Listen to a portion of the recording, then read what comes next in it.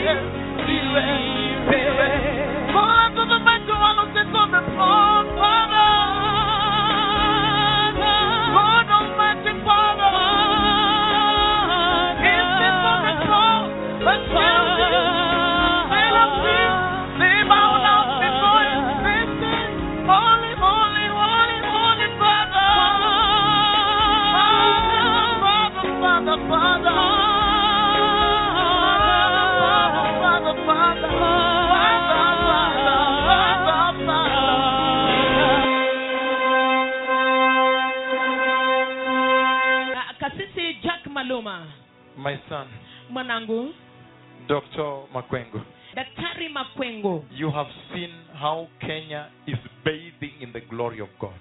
Umeona jinsi Kenya inavyoogelea katika utukufu wa Bwana. What can you tell Kenya in 2 minutes? We don't have time. Je, unaweza kuiambia nini Kenya kwa dakika 2? Hatuna wakati. I am very serious about these words, Papa. Nimemaanisha sana kuyahusu haya maneno, Baba. Kenya do not know who is in the land. Kenya hawajui ni nani aliye katika nchi. And because the Lord has revealed Angola who is in the land, na kwa sababu Bwana amefungulia Angola ni nani aliye katika nchi, Elijah moved from Bethel to Gilgal to Jordan to go. Elia alitoka Betheli Gilgali kwenda Yordani kwenda.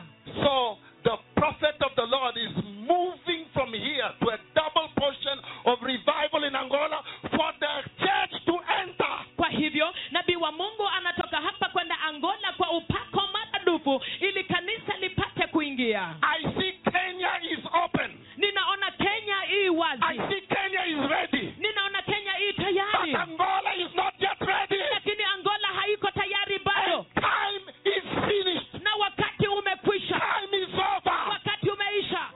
Please release the prophet to Angola.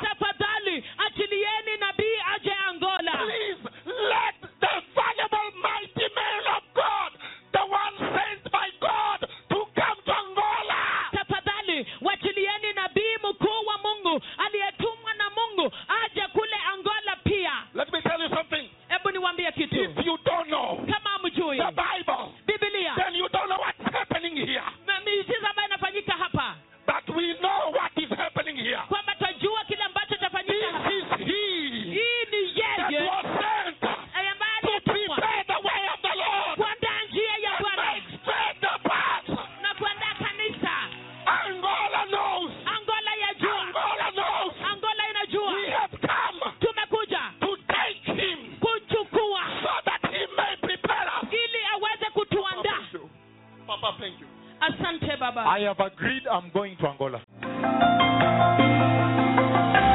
Acéptame como ofrenda de amor, como un sacrificio agradable pongo, grato perfume, yo quiero ser, Señor.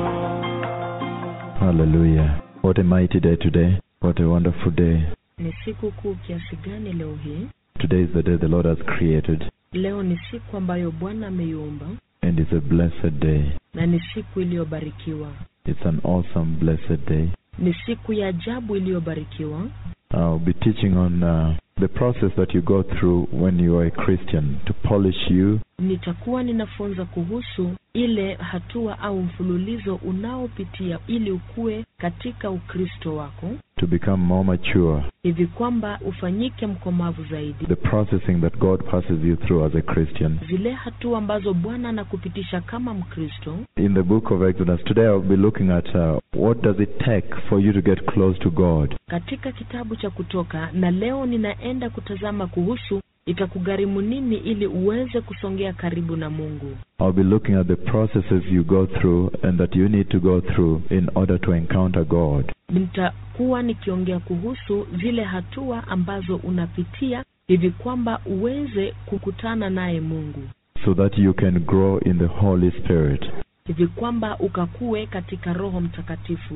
I want you to understand Ningalipenda uelewe that the first thing that happens kwamba kitu cha kwanza kinachotendeka when you become a Christian wakati unafanyika Mkristo is that you become young again. ni kwamba unakuwa mchanga mara nyingine tena. When you receive the Lord, you become young again. Wakati unampokea Bwana unakuwa mchanga tena.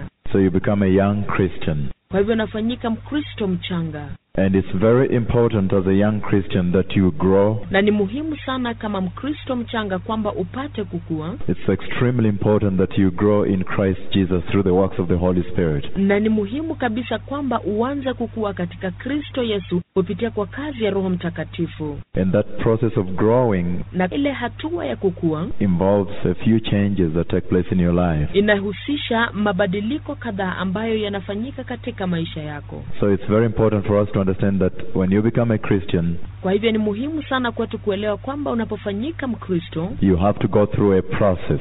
itabidi upitie katika hatua fulani. Now, one of the biggest problems that we have had in church Na sasa mojawapo ya shida kubwa kabisa ambayo tumekuwa nayo katika kanisa, why even the church is where it is because sababu inayofanya kwamba kanisa liko mahali pale lilipo sasa hivi ni kwa sababu the church has not been able to help us grow as Christians. kanisa halijaweza kutusaidia kukua kama Wakristo. The church itself has not grown because you are the church. Kanisa lenyewe halijakuwa, manake wewe ndiwe kanisa. So I want you to understand that when you become a Christian, Kwa hivyo nataka upate kuelewa kwamba ukishafanyika Mkristo, you become a new creation. unakuwa kiumbe kipya. And so there is need for you to grow in the Holy Spirit. Na kwa hivyo kuna hitaji kwako kukua katika Roho Mtakatifu. There is need for you to grow in walking with Christ, Kuna hitaji kwako wewe kukua katika mtembeo wako na Kristo, so you can become mature even as in receiving the Holy Spirit. hivi kwamba ukakomae hata pale katika kumpokea Roho Mtakatifu. After receiving the Holy Spirit, then you can go ahead and do all those things that appertain to being a Christian. Baada ya kumpokea Roho Mtakatifu, basi unaweza kuendelea na kufanya haya mambo yote yanayomhusu Mkristo. But today I'll focus on a personal basis on you and your heart, the heart of the church. So it is really your heart Kwa hivyo kwa hakika ni moyo wako that you give to the Lord. And we'll look at the heart today and the issues of the heart ambao unampatia Bwana, na tutatazama moyo leo na masuala ya pasayo moyo as relating to how you grow up as a Christian. na kuhusiana na jinsi unavyokuwa kama Mkristo. So when I talk to you and I talk to this country and said, look, Kwa hivyo wakati naliwanenea na nikanenea nchi hii nikasema, tazama, the Lord has prepared you as a vessel of honor. Bwana amewaandaa kama chombo cha heshima. The Lord has marked you Bwana amewaweka alama and prepared to use you na kujiandaa kuwatumia as a vessel of honor to transform, to change the other nations of the world, kama chombo cha heshima kubadilisha na kugeuza, kubadilisha mataifa mengine ya dunia, to change the other people of the world, kubadilisha watu wengine wa dunia, to change the other provinces, kubadilisha mikoa mingine, that means it is your heart inamaanisha huo ni moyo wako that the Lord has marked. So that vessel that I was talking about as a golden vessel, ambayo Bwana ameweka alama. Kwa hivyo hicho chombo cha dhahabu ambacho nilikuwa ninanena kuhusu is essentially your heart the Lord was talking about. msingi ni moyo wako ambao Bwana alikuwa ananena kuhusu. But let us look back in the Old Testament Lakini kwanza hebu tutazame Agano la Kale and see the ways of the same Jehovah God, na tuone njia zile zile za huyu Mungu mmoja Yehova Mungu, his ways that do not change. njia zake zisizobadilika. Let us look back and ask ourselves, Hebu tutazame na tujiulize, how did God cleanse those people Bwana aliwatakasa vipi watu hawa when they became his own? wakati walifanyika wake binafsi? The process of sanctification is essentially to clean you up. Hatua ya utakaso kimsingi ni ya kukusafisha wewe. And if you are not cleaned up well, Na kama haujasafishwa inavyopasa, you always end up recycling back to sin, kila wakati unaishia kurudi katika dhambi, back to the world. kurudi katika dunia. And that is the process God does not want you to go through, Na hiyo ndio hatua ambayo Bwana hataki upitie, of recycling back. ya kurudi katika dhambi.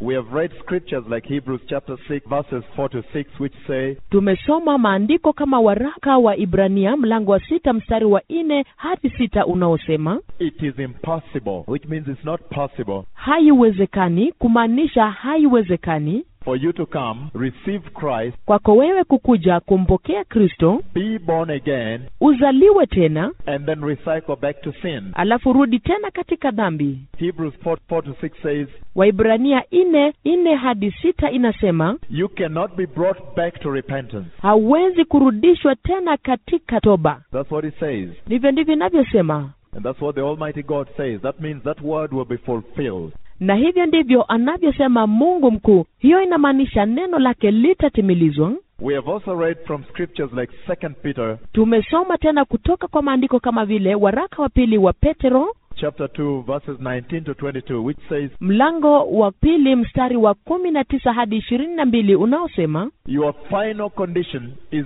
worse than you were in the beginning when you recycle back to sin. hali yako ya mwisho itakuwa mbaya sana kuliko ile ya kwanza wakati ule unarudi katika dhambi. We have also read scriptures like Hebrews chapter 10 verses 26 to 31.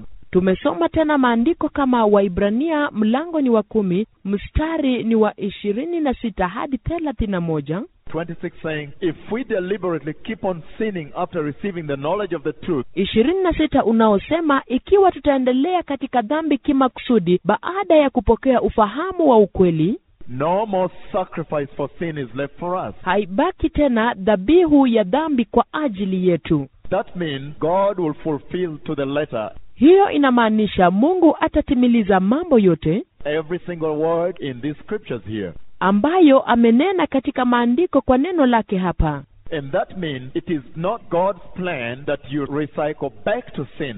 Na hiyo inamaanisha si mpango wa Mungu kwamba wewe urudi tena katika dhambi. You understand somebody? Je, umeelewa mtu? So it is not the plan of God that you go back to sin. Kwa hivyo sio mpango wa Mungu kwamba urudi katika dhambi. And today I'm going to talk on some of the basic issues, personal issues that you deal with. Na leo ninaenda kunena kuhusu mambo ya kimsingi, mambo ya kibinafsi unayokabiliana nayo As a Christian, and I'll bring you to a point kama Mkristo, na nitakuleta hadi kwa kiwango where you can be able to review yourself, to re-examine yourself and say, Lord, ever since I became a Christian, have I grown in faith? ambapo unaweza kujichunguza tena kibinafsi kama mtu na useme, Bwana, tangia nilipofanyika Mkristo, je, nimekomaa na kukua katika imani? Have I grown in these things here? Je, nimekuwa katika haya mambo hapa? And if the answer is no, then why haven't I grown? Na kama jibu ni hapana, ni kwa nini basi sijakuwa? The church fell because the church has been an infant for a very long time. Kanisa lianguka kwa sababu limekuwa ni mtoto mchanga kwa muda mrefu sana.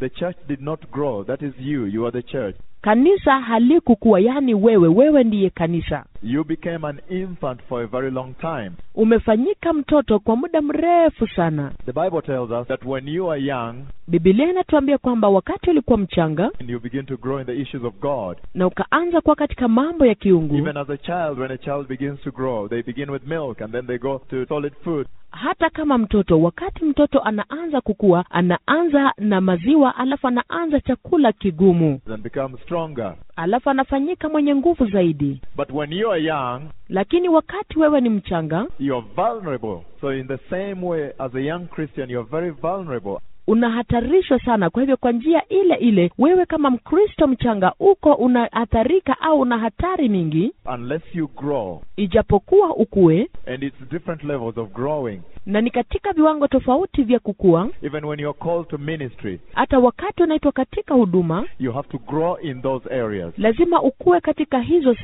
sehemu. when you're called to different aspects of serving the Lord, you have to grow in those areas. Hata wakati unaitwa katika vipengee tofauti vya kumtumikia Bwana, lazima ukue katika hizo sehemu. Even I am still in the process of growing further. You can never stop growing in these things. Hata mimi ningali katika hatua ya kuendelea kukomaa, maana hauwezi kuacha au kukoma kukua katika mambo haya. It depends on where you are at and what the nature of the calling is. Inalingana wewe uko wapi na asili ya mwito wako ni upi. But let's look up in the Bible and see the book of Exodus chapter 30. Lakini wacha tuangalie katika Biblia na tuone kitabu ni cha Kutoka, mlango wake ni wa 30, kisha tuone And see what happened during that time, tuone ni nini kilitendeka kwa wakati huo, the time of Moses. ule wakati wa Musa. How did God clean up these people? Mungu aliwasafisha vipi watu hawa? Bringing them from the world, bringing them from a system to which they have conformed. Akiwatoa kutoka duniani, akiwatoa katika mtindo ambao walikuwa wameungamanishwa nao, To a system to which they were built. katika ule mtindo ambao walikuwa wamejengeka ndani yao. All of you, Ninyi nyote, wherever you were before you became Christians, popote mlipokuwa kabla hamjakuwa Wakristo, you built your lives based on the world system. mlijenga maisha yenu mkizingatia mitindo ya kidunia. But today, Lakini leo, let us look at what God wants you to go through hebu tazame kile ambacho Bwana angependa mpitie, in order to come to the rightful conformation. hivi kwamba mkafikie ule muundo munaofaa. And I want you to understand that it's a painful process. It is a process of pain when God will call you when you're pledging allegiance here. Nataka ujue kwamba ni hatua ya uchungu wakati Bwana atakuwa amekuita, wakati Bwana atakuwa anakuleta kwake ukijitoa wakfu kwake. When he will call you, he will cause you to leave certain things. Wakati atakuita, atakusababisha uache mambo fulani, But I want you to know that it's a painful process. lakini nataka ujue kwamba ni hatua yenye uchungu. And that is the process that was called crucifying your flesh Na hiyo ndio hatua iliyoitwa kusulubisha mwili wako and carrying your cross and following Christ. na kubeba msalaba wako na kumfuata Kristo. Let us see way back in the Bible what happened to the children of Israel Hebu tuone pale nyuma katika Biblia nini kilitukia kwa wana wa Israeli and the instructions given by God. na maagizo waliopewa na Mungu. Chapter 30 of the book of Exodus, Kitabu ni cha Kutoka, mlango wake wa 30, in the name of Jesus. katika jina la Yesu. Cleansing, the process of cleansing. Utakaso, na tazama hatua ile ya utakaso. Verse 17, I'm reading down. Mstari wa 17 nasoma kuendelea pale chini. Let's see where we can reach with this one here. Hebu tuone tafika wapi na hii hapa. He says, Anasema, Then the Lord said to Moses, kisha Bwana akamwambia Musa, Make a bronze basin with its bronze stand for washing. Place it between the tent of the meeting and the altar. fanya na birika la shaba na tako lake la shaba ili kuogea, nawe utaliweka kati ya hema ya kukutania na madhabahu, And put the water in it. nawe utalitia maji. Aaron and his sons that wash their hands and their feet with the water from it. Na Haruni na wanawe wataosha mikono yao na miguu yao humo. Whenever they enter the tent of the meeting, Na hapo waingiapo ndani ya hema ya kukutania, they shall wash with the water so that they will not die. watajiosha majini ili wasife. Listen to that. Sikia hiyo. And when they approach the altar to minister by presenting an offering made to the Lord by fire, Au watakapoikaribia madhabahu ili watumike kumteketezea Bwana sadaka ya moto, they shall wash their hands wataosha mikono yao and feet na miguu yao so that they will not die. ili kwamba wasife.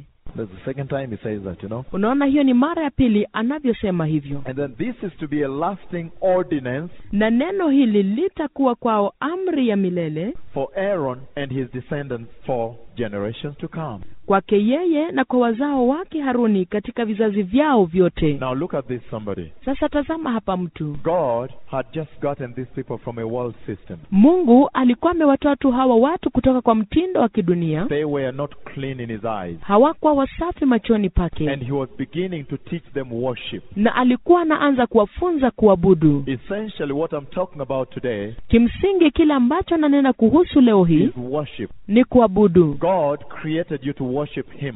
Mungu alikuumba umwabudu yeye. The sole reason for which you were created is to worship him. Sababu ya pekee iliyofanya ukaumbwa ni kumwabudu yeye. So when God says Kwa hivyo wakati Mungu anasema he wants to sanctify you, anataka kukutakasa, that means he wants to prepare you for worship. hiyo inamaanisha anataka kukuandaa kwa ajili ya kumwabudu. And you see the process that God was passing them through, Na unaona ile hatua ambayo Bwana alikuwa anawapitishia so they can be able to worship him. hivi kwamba wapate kumwabudu. He says, lift up those holy hands and worship him. Anasema inua hiyo mikono mitakatifu kisha umwabudu. And look at what he was passing them through. Na angalia kila alikuwa anawapitishia. He was giving specific instructions Alikuwa anapeana maagizo maalum and calling it an ordinance, a covenant with them. na alikuwa anawaambia amri, agano pamoja nao.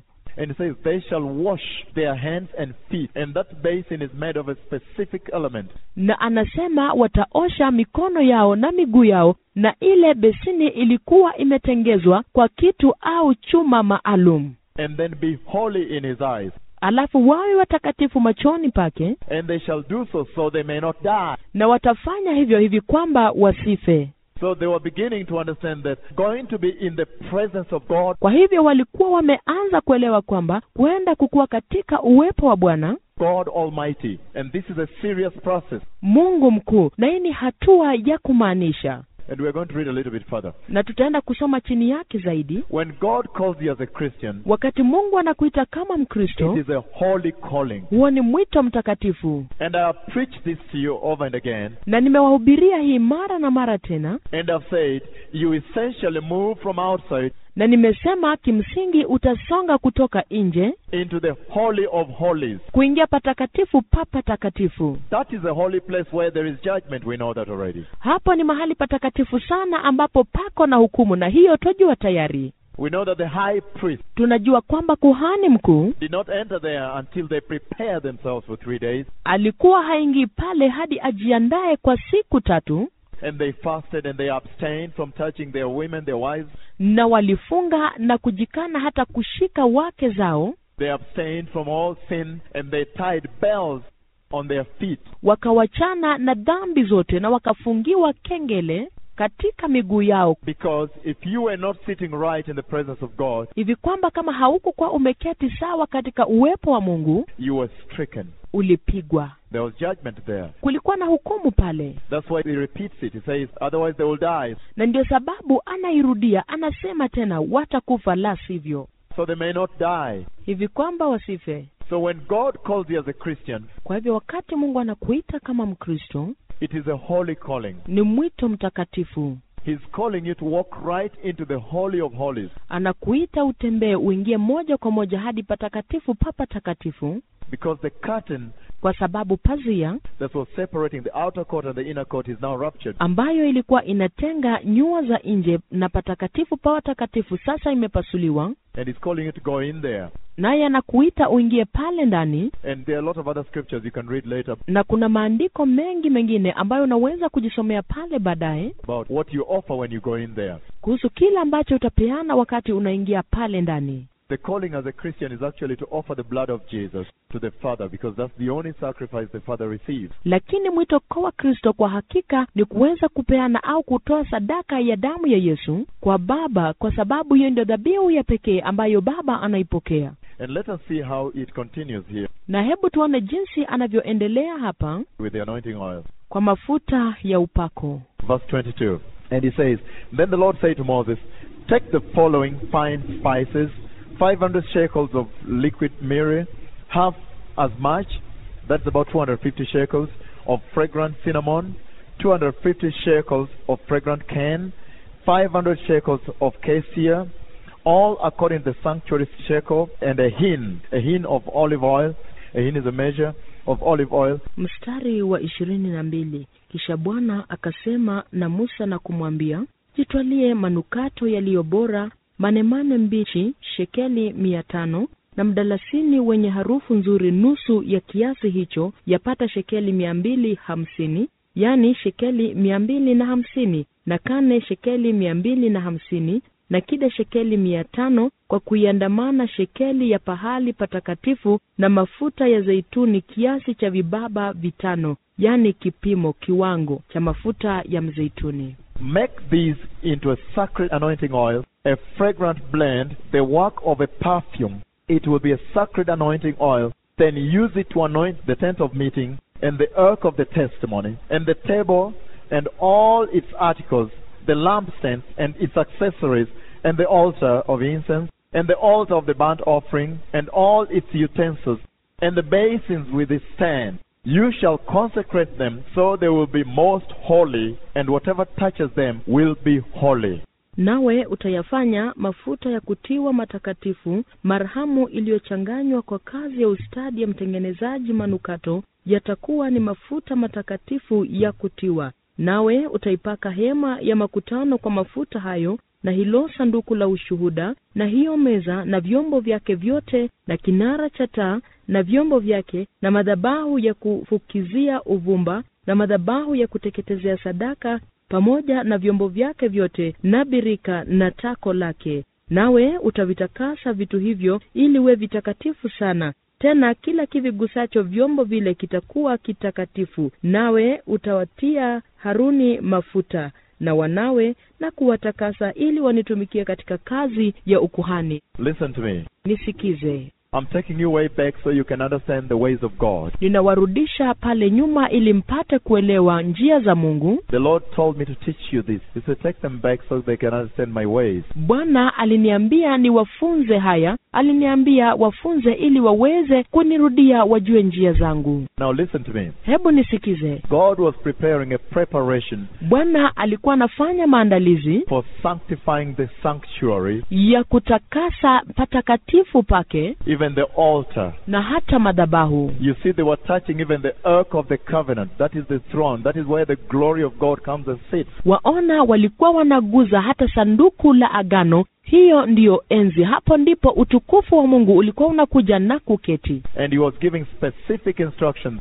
Na alikuwa anapeana maagizo maalum on how this place should be sanctified and cleansed. Kuhusiana na vile mahali hapa panatakikana patakasike na kusafishwa. For worship, prepared for worship. Kwa ibada, pakiwa pameandaliwa kwa sababu ya kuabudu. And at the end, he says, so those that are coming should also touch it with holy hands. Na pale mwisho anasema hata wale ambao wanakuja wapaguze na mikono iliyo mitakatifu. So when God calls you, kwa hivyo Mungu anapokuita into his sanctuary for worship, katika hekalu lake katika kuabudu, the first most important thing is, are you sanctified from sin? Kitu cha kwanza cha muhimu kabisa ni kwamba je, umetakasika kutokana na dhambi? Have you been separated from sin? Je, umetengwa kutokana na dhambi? And I'm going to bring you today to a place where you begin understanding that we have not worshipped God right. Naenda kuwaleta kwa kiwango ambacho mtaanza kujua kwamba hatujaabudu Mungu jinsi inavyopasa. Because we came from out, maana tulitoka kule nje, and we did not even sanctify ourselves, na hata hatukujitakasa kibinafsi, and we have sat in the church, na tumeketi kanisani with sin, na dhambi. But I've also told you, lakini pia nimekwisha kuambieni, that is a painful process. Kwamba ni hatua ya uchungu. That means there has to be a pain. We have to go through some pain here. Hiyo inamaanisha lazima kuwa na uchungu, lazima tupitie uchungu kiasi hapa. And I'm not going to read much of the other scriptures. Na sitasoma wingi wa maandiko yale mengine. One of them is the book of Jeremiah 18. Mojawapo ni kitabu cha Yeremia mlango wa 18. Just read it later. later. Utaisoma baadaye. Jeremiah 18 tells you Yeremia 18 inakuambia that when the Father removes you from out, kwamba wakati Baba anakutoa kule nje, you need to be broken by Him so He can work you as the potter works on the wheel, you know. unahitaji kuvunjwa naye hivi kwamba akufanyie kazi jinsi mfinyanzi anavyofanyia kazi chungu chake katika gurudumu, So He can break you through. kwamba aweze kukuvunja zaidi. That means He needs to break that conformation of the world. Hiyo inamaanisha anatakikana avunje ule mtindo ulio ndani yako wa kidunia. Whatever you liked in the world, Chochote ulichokipenda katika dunia, there are many things you did in the world. kuna vitu vingi ulivyovifanya duniani. He needs to remove them, break them from you, and today we are coming to you. I want to be more specific. Anahitaji kuvivunja, kuviondoa kwako, na leo tunakuja kwako. Lazima tuwe wa maalum, wa kibinafsi kabisa. I'll get very personal today, Leo hii nitaenda kibinafsi kabisa, so you can understand the things in you kwamba uweze kuelewa vitu vilivyo ndani yako that God wants to break and destroy, ambavyo Mungu anataka kuvivunja na kuviharibu, so that He can use you. hivi kwamba apate kutumia. I want you to understand that God cannot use you, Nataka uelewe kwamba Mungu hawezi kukutumia, even receive you the way you are, hata kukupokea jinsi ulivyo, if you have not shed all those things of the world. ikiwa haujawachilia mbali vile vitu vyote vya kidunia. He cannot use you. Hawezi kukutumia. Let us be very clear about this. Hebu tuwe wazi kabisa kuhusiana na haya. There is a process of growing, Kuna hatua ya kukua, and you can grow by learning and growing and learning. na wewe unaweza kukua kwa kujifunza na kukua na kujifunza. But if you come from the world, Lakini kama utatoka duniani when you have things from the world still attached in your heart, wakati ungali na vitu kutoka duniani vingali vimeunganishwa kwa moyo wako, and when one side of your heart receives the Lord, and you're holding on to the other things, that means you have not received the Lord. na wakati ambapo upande mmoja wa moyo wako umempokea Bwana na ule upande mwingine ungali umeshikilia kwa mambo mengine, hiyo inamaanisha haujampokea Bwana. That's why I'm bringing you today. Na ni hapo ndipo nakuleta leo hili. So I want you at the end of this to examine yourself. Kwa hivyo nataka wewe binafsi baada ya mafundisho haya ujichunguze. Have I really shed those things of the world? Je, nimeweka mbali, nimevitupilia mbali vitu vya kiduniani? There are many of them, we don't have to discuss them. Gossip, lying, Kuna vingi sana, baadhi yao hahitaji hata kuvitaja: masengenyo, uongo, talking on phone, backbiting. kunena katika simu, masengenyo. Those are basic small things that you find across the Christians, you know. Na hivyo ni vitu vidogo vidogo vya kimsingi ambavyo unapata katika nyanja ya Ukristo wote. Lying, backbiting, talking, doing things, you know. Uongo, kusengenya, kuongea kuhusu wengine na mambo kama hayo, kufanya vitu kama hivyo. Talking about all these little things that happen. Do those things belong to God? Kuongea na mambo madogo kama haya. Je, hivi vitu vyote ni vya Mungu kweli? That's where we're going to today. Na hapo ndipo tunapoenda leo hii. Look at the instructions he's giving Moses. He says they should clean up. Worshipping God is not a joke. Angalia vitu ambavyo au maagizo anayomwambia Musa. Anamwambia itabidi wajisafishe. Kumwabudu Mungu kwa kusema ukweli, sio kwa mzaha. Worshipping God, you have been called as a Christian. You have been called into a deeper worship with God. Kuabudu Mungu kama Mkristo sio mzaha. Kwa hakika umeitwa kuabudu Mungu katika vilindi vya kiundani kabisa. That is the fellowship we have with God. Na huo ndio ushirika ulio nao na Mungu. That is where He is resident. Hapo ndipo anapodumu. Worship is where He is.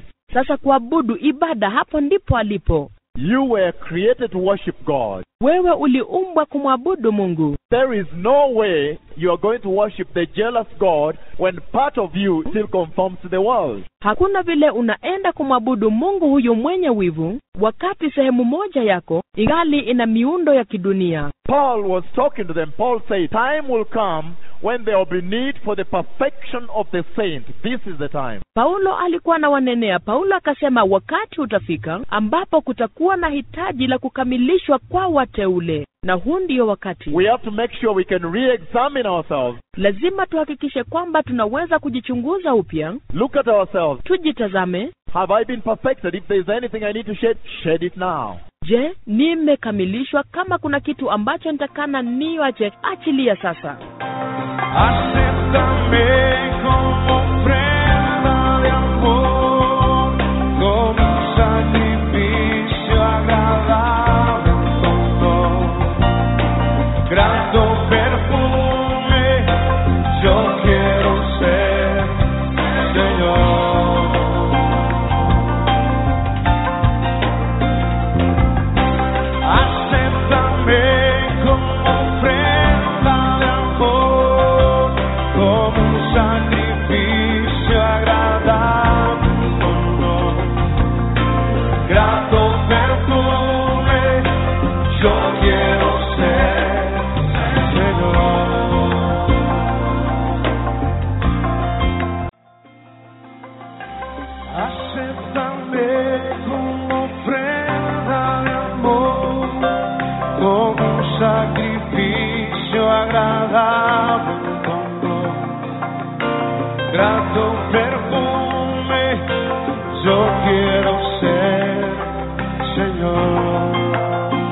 I want you to understand that God cannot use you, even receive you the way you are.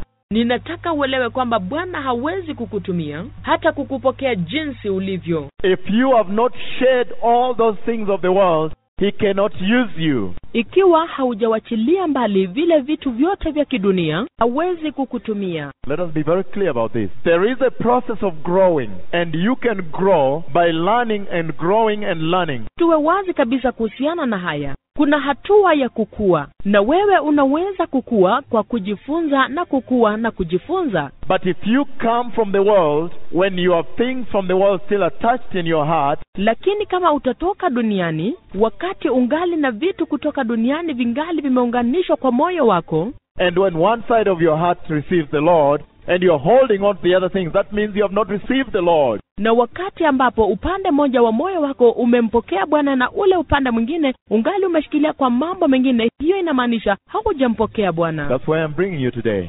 Na hapo ndipo nakuleta leo hili. So I want you at the end of this to examine yourself. Kwa hivyo nataka wewe binafsi baada ya mafundisho haya ujichunguze. Have I really shared those things of the world? Je, nimeweka mbali, nimevitupilia mbali vitu vya kiduniani? There are many of them, we don't have to discuss them. Gossip, lying, talking on phone, backbiting. Kuna vingi sana, baadhi yao haihitaji hata kuvitaja. Masengenyo, uongo, kunena katika simu, masengenyo. Those are basic small things that you find across the Christians, you know. Na hivyo ni vitu vidogo vidogo vya kimsingi ambavyo unapata katika nyanja ya Ukristo wote. Lying, backbiting, talking, doing things, you know. Uongo, kusengenya, kuongea kuhusu wengine na mambo kama hayo, kufanya vitu kama hivyo. Talking about all these little things that happen. Do those things belong to God? Kuongea na mambo madogo kama haya. Je, hivi vitu vyote ni vya Mungu kweli? That's where we're going to today. Na hapo ndipo tunapoenda leo hii. Look at the instructions he's giving Moses. He says they should clean up. Worshiping God is not a joke. Angalia vitu ambavyo au maagizo anayomwambia Musa. Anamwambia itabidi wajisafishe. Kumwabudu Mungu kwa kusema ukweli, sio kwa mzaha. Worshiping God, you have been called as a Christian. You have been called into a deeper worship with God. Kuabudu Mungu kama Mkristo sio mzaha. Kwa hakika umeitwa kuabudu Mungu katika vilindi vya kiundani kabisa. That is the fellowship we have with God. Na huo ndio ushirika ulionao na Mungu. That is where he is resident. Hapo ndipo anapodumu. Worship is where he is. Sasa kuabudu, ibada, hapo ndipo alipo. You were created to worship God. Wewe uliumbwa kumwabudu Mungu. There is no way you are going to worship the jealous God when part of you still conforms to the world. Hakuna vile unaenda kumwabudu Mungu huyu mwenye wivu wakati sehemu moja yako ingali ina miundo ya kidunia. Paul was talking to them. Paul said, time will come when there will be need for the perfection of the saint. This is the time. Paulo alikuwa na wanenea. Paulo akasema wakati utafika ambapo kutakuwa na hitaji la kukamilishwa kwa wateule. Na huu ndio wakati. We have to make sure we can re-examine ourselves. Lazima tuhakikishe kwamba tunaweza kujichunguza upya. Look at ourselves. Tujitazame. Have I been perfected? If there is anything I need to shed it now. Je, nimekamilishwa? Kama kuna kitu ambacho nitakana niwache, achilia sasa. This is where I'm taking you today. Hapa ndipo ninapowapeleka leo hii. He's giving specific instructions, even the formula. Anapeana maagizo maalum, hata mtindo wa kutumiwa. And when you read down, we may not get there because I have a lot of scripture today. Na wakati unasoma ukiendelea pale chini, huenda tutafika pale kwa sababu nina maandiko mengi ya kusoma leo hii. Even when you read down, he says, let nobody ever use this formula. Na wakati unasoma pale chini, unasikia anasema ya kwamba hebu kusiwe na yeyote atakayewahi kutumia maelezo haya. Formula that is giving for them to cleanse themselves before they come in the presence of God is a sacred formula. Hayo maagizo ambayo wanaenda kutengeneza na kuyatumia kukuja mbele zake katika uwepo wake, hayo maagizo ni ya kipekee, ya kiungu. You cannot have a counterfeit formula. Hawezi kukua na mtindo huo au manukato hayo ambayo ni ya kibandia. You cannot do the same in another altar, in other words. Hauwezi kufanya hivyo katika madhabahu mengine, kwa maneno mengine. It is one formula designed by God. And he said all these things, put 500 shekel of this and then 1 hin of oil and do this, cleanse them. Let them cleanse their hands before they come. Most holy. Listen to this one here. You shall consecrate them so they will be most holy. Ni mtindo mmoja tu ambao umetengenezwa na Mungu, na anasema weka haya mambo yote pamoja. Anasema shekeli 500, alafu kibaba kimoja cha mafuta ya mizeituni, alafu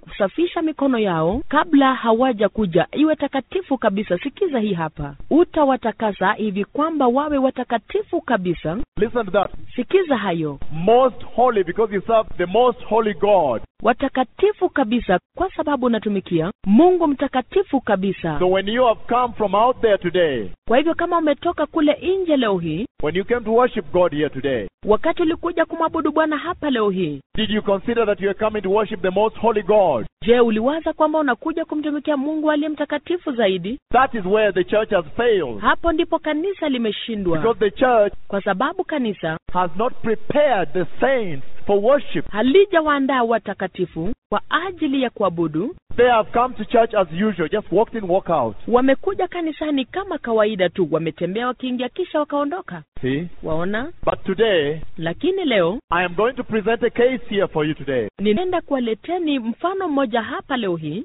so you can understand hivi kwamba upate kuelewa that we serve the most holy God. Kwamba tunamtumikia Mungu aliye mtakatifu kabisa. You cannot just walk in and walk out. Hauwezi tu kuingia kisha utoke tu. You have to prepare yourself. Lazima ujiandae. If this church is going to be different in this nation, kiwa hili kanisa linaenda kuwa tofauti katika hili taifa, if the church in Kenya is going to be different and change the other churches, kiwa kanisa la Kenya linaenda kukuwa tofauti na libadilisha makanisa yale mengine, then the perfection of the bride has to start from here. Basi utimilifu au kamilifu wa biharusi lazima uanzie hapa. And so we have to look back and see the little items that the devil uses all the time to mess you up. Na kwa hivyo lazima tutazame nyuma tuone vipengee vidogo vidogo ambavyo shetani anavitumia kila wakati kwa kukuharibia wewe, kukupotosha. I started by giving the scriptures that you cannot go back. Nilianza kwa kupatia maandiko yanayosema hauwezi kurudi nyuma tena. That means if this church is going to be used by Christ, hiyo inamaanisha kanisa hili kama linaenda kutumika na Kristo, this church has to fall within the perfect will of God. Hili kanisa lazima lipatikane katika mapenzi kamilifu ya Mungu. And it's the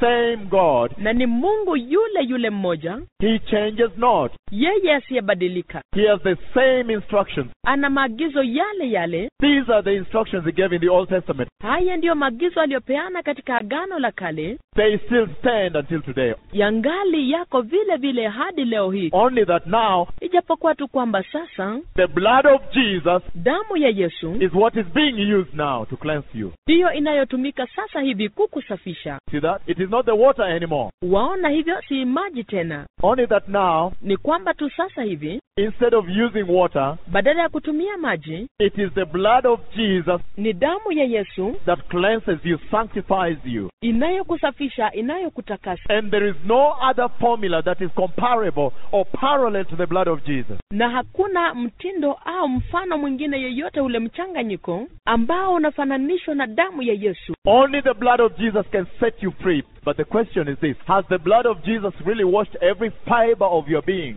Ni damu ya Yesu Kristo peke yake iwezayo kwa hakika kukuweka huru, lakini swali ni hili: je, damu ya Yesu kwa hakika imesafisha kila msuli wa moyo wako? Let me surprise you as we continue. Hebu nikushangaze wakati tunapoendelea. If there are certain things in you, kama kuna mambo fulani ndani yako that you do, ambayo unafanya, and yet you are conscious that I don't think this is right, ili hali uko na dhana ndani yako kwamba sidhani hiki ni sawa, God has not washed you. Basi Mungu haja kuosha. Do you hear me? If there are certain things as a Christian that you do, je, umenisikia? Ikiwa kuna mambo fulani kama Mkristo ungali unayatenda, which you know are evil, are wrong, ambayo unajua ni maovu, ni makosa, then you are not born again. Basi wewe haujazaliwa mara ya pili. Because part of being born again, kwa sababu sehemu moja ya kuwa kumeokoka, is to be transformed from death to life. Ni kubadilishwa kutoka kwa mauti hadi kwa uzima. Is to be washed from sin to complete holiness with God. Ni kuoshwa kutoka kwa dhambi hadi kuingia katika utakatifu kamilifu mbele za Mungu. There is no man's land, middle ground. No, it's not there. Hakuna mahali ambapo si pa mtu, maeneo ambayo hayana mwenyewe. Pana haipo. Either you are still growing as a Christian, but the whole of your mind, your heart, your soul belongs to God. Aidha ungali unakuwa kama Mkristo kwamba moyo wako na mawazo yako na mwili wako na nia yako yote ni ya Mungu, And you are reaching from one glory to another. nawe unatoka tukufu mmoja hadi mwingine, But there is nothing like halfway, I'm still recycling to sin. The Bible just told us there. lakini hakuna kitu kama nusu ningali narudi katika dhambi. Biblia imetuambia wazi kuhusu hapo. The Bible told us you cannot keep going back. In 2 Peter it even says it's best. Biblia imetuambia kwamba hatuwezi kuendelea kurudi. Katika waraka wa pili wa Petro imetuambia hata vyema zaidi.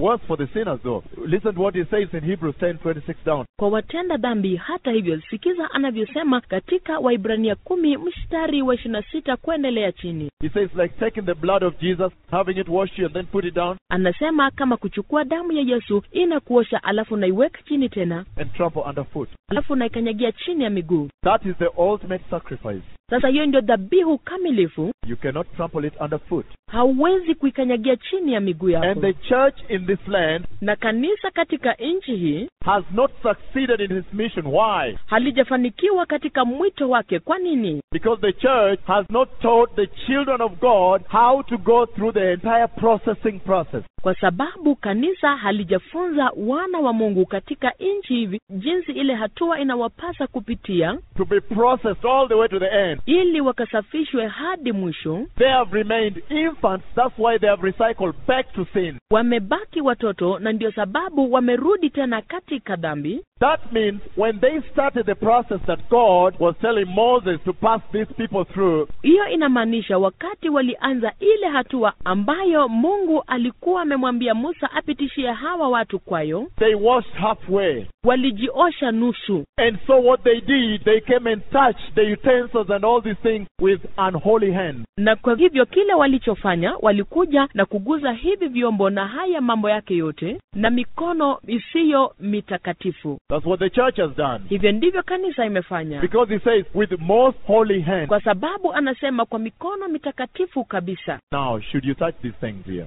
Let us continue so you understand where we're heading to. Je, sasa itakubidi uguze vitu hivi kweli? Basi hebu tuendelee ili upate kuelewa ni wapi tunapoelekea. Let's go to Ezekiel 36. Hebu tuende kwa Ezekieli 36 And I'm reading verse 27. na ninasoma mstari wa 27.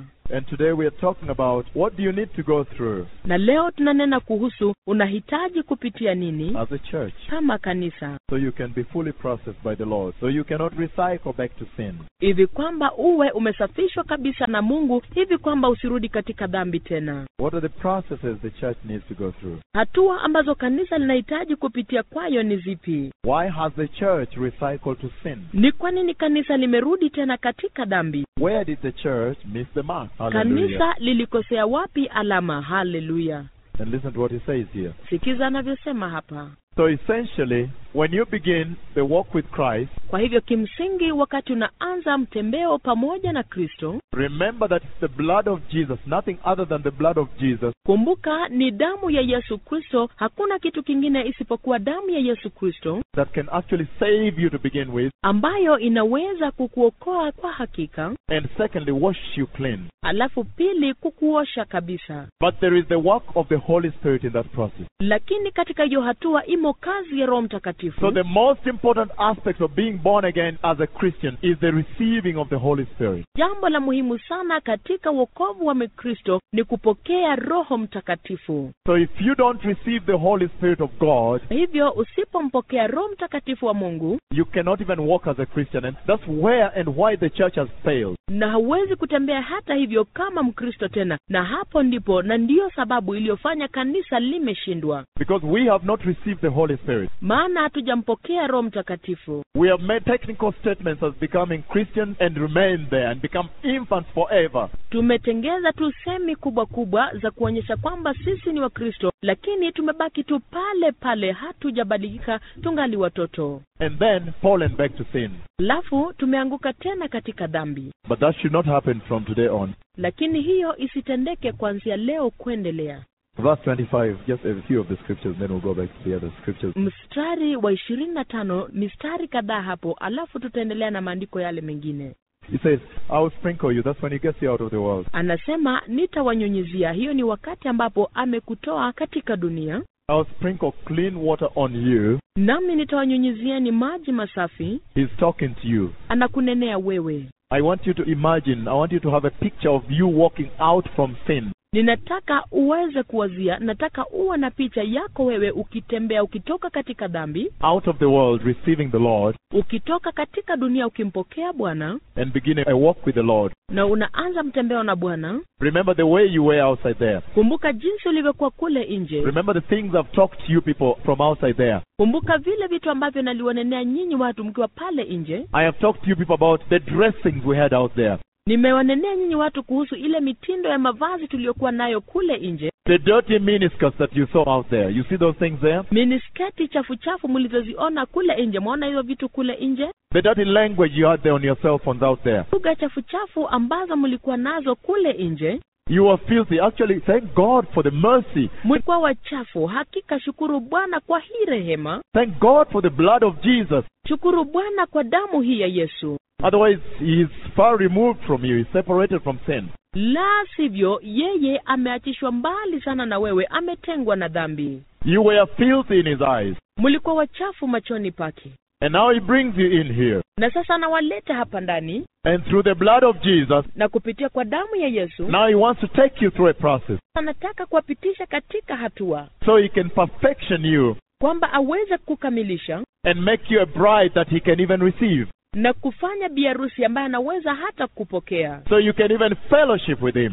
Ili upate kushiriki na yeye. So he can even talk to you. Hata aweze kuongea na wewe. So he can love you. Hivi kwamba aweze kupenda. So he can bring you to that place where there are 24 elders always saying, holy, holy, holy. Hivi kwamba akulete pale mahali ambapo kila mara pana wazee 24 wakisema, mtakatifu, mtakatifu, mtakatifu. Holy is the Lamb. You know, holy. Mtakatifu ni mwana kondoo. Waona, mtakatifu. They are singing, the angels are singing how holy he is. Malaika wanaimba jinsi alivyo mtakatifu. And yet you are coming from filthy sin. Let's see what he wants to pass you through here Na today. ili hali wewe unatoka katika dhambi chafu. Hebu tuone anataka kupitisha nini hapa. And he says, I will sprinkle clean water on you, Na anasema, nami nitawanyunyizia maji masafi, and you will be clean. nanyi mtakuwa wasafi. And I'll cleanse you from all your impurities and from all your idols. Nami nitawatakaseni na uchafu wenu wote na vinyago vyenu vyote.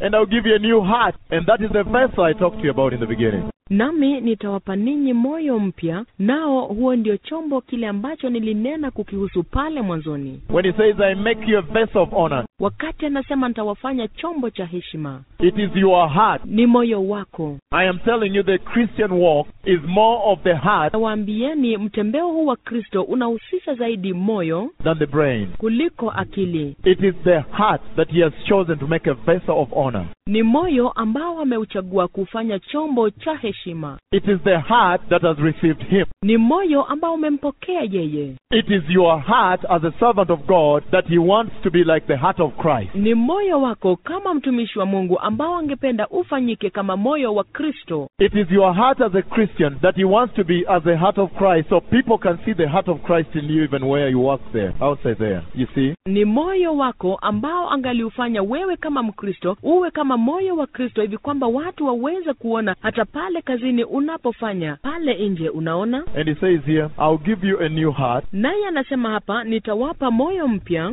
and put a new spirit in you. That is now the Holy Spirit of God. You see what I'm talking about? na kuweka ndani yenu moyo mpya, na hiyo ndio Roho wa Bwana ambaye ananena kuhusu. Unaona vile ninavyosema hapa? That's where we're heading to. Hapo ndipo tunapoelekea. How do you reach a point when you receive from the Holy Spirit? Utafika vipi kiwango cha kupokea kutoka kwa Roho Mtakatifu? And this is exactly what the church has not taught. Na hiki hasa ndicho ambacho kanisa halijafunza. And this is exactly what Paul taught when Paul started the churches and he went back to them. Na hiki hasa ndicho ambacho Paulo alifunza na kuambia kanisa lote alipoanza, na kisha akarudi kuwafunza. He went back to those churches. I think it was Galatia or somewhere. Akarudi katika lile kanisa, nadhani ilikuwa Galatia, And he asked them, ever since you received the Lord, have you received the Holy Spirit of God? na akawauliza, tangia mlipomwamini na kumpokea Bwana, je, mlimpokea huyu Roho Mtakatifu? And they told him, Nao wakamwambia, we've we've not even heard that there is a Holy Spirit. Tujapata hata kusikia kwamba kunaye Roho Mtakatifu. How could we have received him and yet we've not even heard that there is a Holy Spirit? Ingewezekanaje tumpokee na ili hali tujapata kusikia kwamba hata yupo huyu Roho Mtakatifu? And that is the same question to the Kenyan church. Na hilo ndilo swali lile lile kwa kanisa hili la hapa Kenya. You are the church I'm talking to now. Na wewe ndiye kanisa ambaye nanenea sasa hivi. Ever since you received Christ, have you examined yourself and asked yourself, have I really received the Holy Spirit? Tangia ulipompokea Yesu Kristo, je, umejichunguza na kujiuliza, je, nimempokea huyu Roho Mtakatifu? Because that is a promise he gave. And he said, it is only the Holy Spirit that will lead you in all truth. Maana hiyo ni ahadi aliyopewa, naye akasema ni Roho Mtakatifu peke yake ambaye ataongoza katika ukweli wote. It is only the Holy Spirit that will be your counselor. Ni Roho Mtakatifu peke yake atakuwa mshauri wenu. It is only the Holy Spirit that will guide you and live according to the ordinance, the laws, the new law that he set for you. Na ni Roho Mtakatifu peke yake atakayewaongoza na kuwaelekeza ili muishi katika sheria mpya ambaye ni Torati tuliyopewa kwa nyakati hizi. And many times I've talked about the new law. Wakati mwingi nimenena kuhusu sheria hii mpya. And I've told you na nimewaambia that the old law kwamba sheria ya kwanza said, like I gave you the book of Hebrews 10:26-31. Jinsi nilivyopatia pale katika Waebrania 10:26 hadi 31 kama na wakati utairejelea. It said, ilisema, if somebody lied, you needed 2 to 3 witnesses. They said, I saw him, he lied. Ikiwa mtu angalidanganya, ulihitaji washuhuda 2 ama 3 wangesema naliona kwa kweli alidanganya. I heard him and he died. Nalimsikia naye akafa. And yet the new law says, hallelujah. Na ili hali sheria mpya inasema hallelujah. If you just think of lying, you have lied. Ikiwa unafikiria tu kuhusu kudanganya, basi umekwisha danganya. If you just lust at a woman, you have committed adultery already. Ikiwa utamtamani tu mwanamke, tayari umekwisha fanya uzinzi pamoja naye. Now that is the new law. Sasa hiyo ndio sheria mpya. How can you live like that? Utaishi vipi jinsi hiyo? So the only way you can live according to what God calls you to live in. Kwa hivyo njia ya pekee ambayo unaweza kuishi kulingana na vile Mungu alivyokuita uishi ndani yake. Like you see in Matthew chapter 5 if you have time later. Jinsi unavyoona katika Mathayo mtakatifu mlango wa 5 kama na wakati hapo baadaye. Is when you receive the Holy Spirit. Ni wakati unampokea Roho Mtakatifu. Only the Holy Spirit of God can guide you. Ni Roho Mtakatifu wa Mungu peke yake aweza kuongoza. And can protect you and liberate you from the law. Na anaweza kulinda na kukuweka huru kutokana na sheria.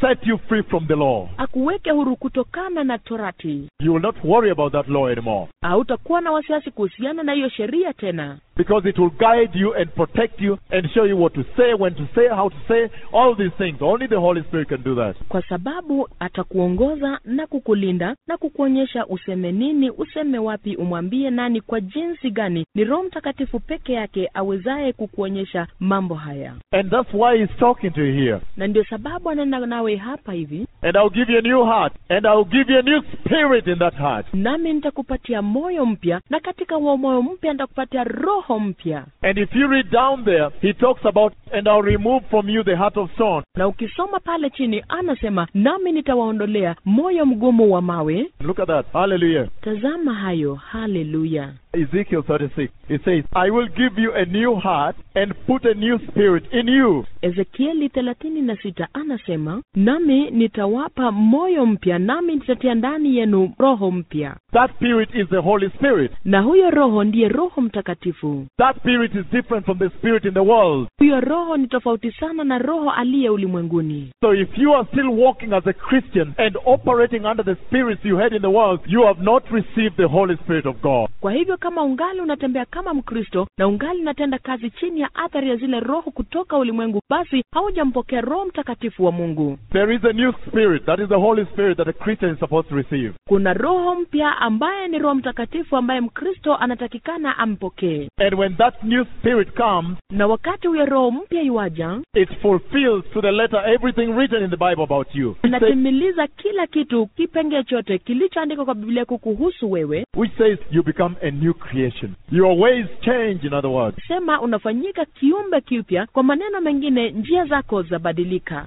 And that's why I told you about Jeremiah 18, where it says, I break you down, I destroy you. Na ndio sababu niliwaambia kuhusu Yeremia 18 anaposema, nitawaharibu, nitawavunja-vunja, break you down, then I do a new pot, nitawavunja tena na kutengeneza mtungi mpya, working on the wheel, and then at the same time now I can use you. nikifanya kazi pale kwa gurudumu, na kisha kwa wakati ule ule nitawatumieni. I'll give you my message. That's why he says there in the potter's house, and then I'll give you a message. Then he gives you a message. Then you carry the message the Lord has. Nitawapatieni ujumbe wangu, ndiposa anasema pale katika nyumba ya mfinyanzi, basi nitawapatieni ujumbe, alafu anawapatia ujumbe, na pale unaubeba ule ujumbe wa Bwana. Then you can speak life into life. Then you can be an ambassador for Christ. Basi unaweza kunena mwangaza ama nuru katika maisha ya watu, uwe balozi wa Kristo. The book of 2 Corinthians, it says you become an ambassador of Christ. Kitabu cha Wakorintho wa pili inasema basi unafanyika balozi wa Kristo. Because you've carried the message of Christ now. Sababu umebeba ujumbe wa Kristo sasa. But he cannot give it to you when you're still operating under the laws of the world. Lakini hawezi kupatia wakati ungali unatenda kazi chini ya sheria za kidunia. And it's so difficult to get out of those laws. Na ni vigumu sana kutoka pale katika hizo sheria. Thank God for the blood of Jesus and the works of the Holy Spirit. Shukuru Bwana kwa damu ya Yesu Kristo na kazi ya Roho Mtakatifu. Thank God that the Holy Spirit does not obey the laws of nature. Shukuru Bwana kwamba Roho Mtakatifu hatii sheria za kimaumbile, The physical laws. sheria za kiasili. Because by physical laws, it's a mathematical impossibility. Sababu ukiandamana na sheria za kiasili, haiwezekani ukipiga hiyo hesabu. To think, for example, of someone who is addicted to alcohol, Kufikiria kwa mfano mtu ambaye amezoea kulewa, all the way to be delivered all of a sudden. kote akombolewe tu mara moja kwa ghafla. Just delivered like that. Yani akombolewe hivyo tu. It's impossible. Haiwezekani. In the real, it's not possible. Someone who is blind, their eyes now see. Katika uhalisia haiwezekani. Mtu aliye kipofu macho yake tu ghafla ianze kuona. The world cannot explain it by the laws of the world. Dunia haiwezi kuieleza kwa sheria za kidunia. So that's why it's a complete transformation. Na ndio sababu ni kugeuzwa kikamilifu. The calling to be a Christian is a more serious calling that the church in Kenya has known. Mwito huu wa kukuwa Mkristo ni mwito wa kumaanisha sana kuliko vile kanisa la Kenya limeufahamu. It's a very serious calling. It's a complete death. Ni mwito wa kumaanisha sana, ni kifo kikamilifu. It is death. Ni kifo. To be called into being a Christian, that means you're being called to die. Kuitwa kukuwa Mkristo, hiyo inamaanisha unaitwa kufa. Die with Christ, resurrect with Christ. Ufe na Kristo, ufufuke pamoja na Kristo. And baptism is a symbolic, is a physical representation of that death and resurrection with Christ. Na ubatizo ni ishara, ni kiashirio cha kile kifo ndani ya Kristo na kufufuka pamoja naye tena. Now I'm very surprised that the church in Kenya does not even baptize at times. Sasa ninashangaa kwamba hata kanisa la Kenya halibatizi tena. Baptism is part of that process I'm talking about. Ubatizo ni sehemu ya ile hatua ambayo nanena kuhusu. And the church in Kenya has not baptized. Na kanisa hapa Kenya halijabatiza. And yet baptism is a physical representation of that death and resurrection. Na ile hali ubatizo ni onyesho la kiasili kuhusiana na hicho kifo na kufufuka.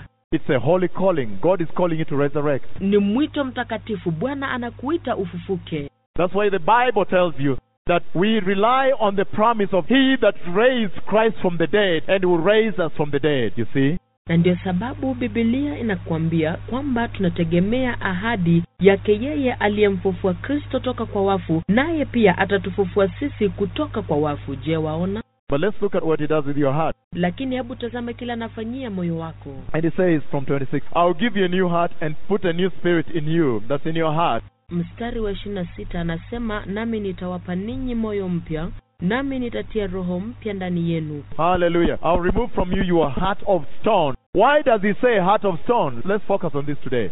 Kwa nini anasema moyo wa mawe? Hebu tazame hapa leo. This is a very basic teaching today. Sasa haya ni mafunzo ya kimsingi sana leo. Why? Why is it important for God that you have this teaching? Kwa nini? Ni kwa nini kwamba uweze kupata mafunzo haya? Because it's time to shift positions as Christians, to polish up and be refined. Kwa sababu ni wakati wa kubadilisha nafasi kama Wakristo, hivi kwamba tukajitengeza upya na tukaweza kutakasika.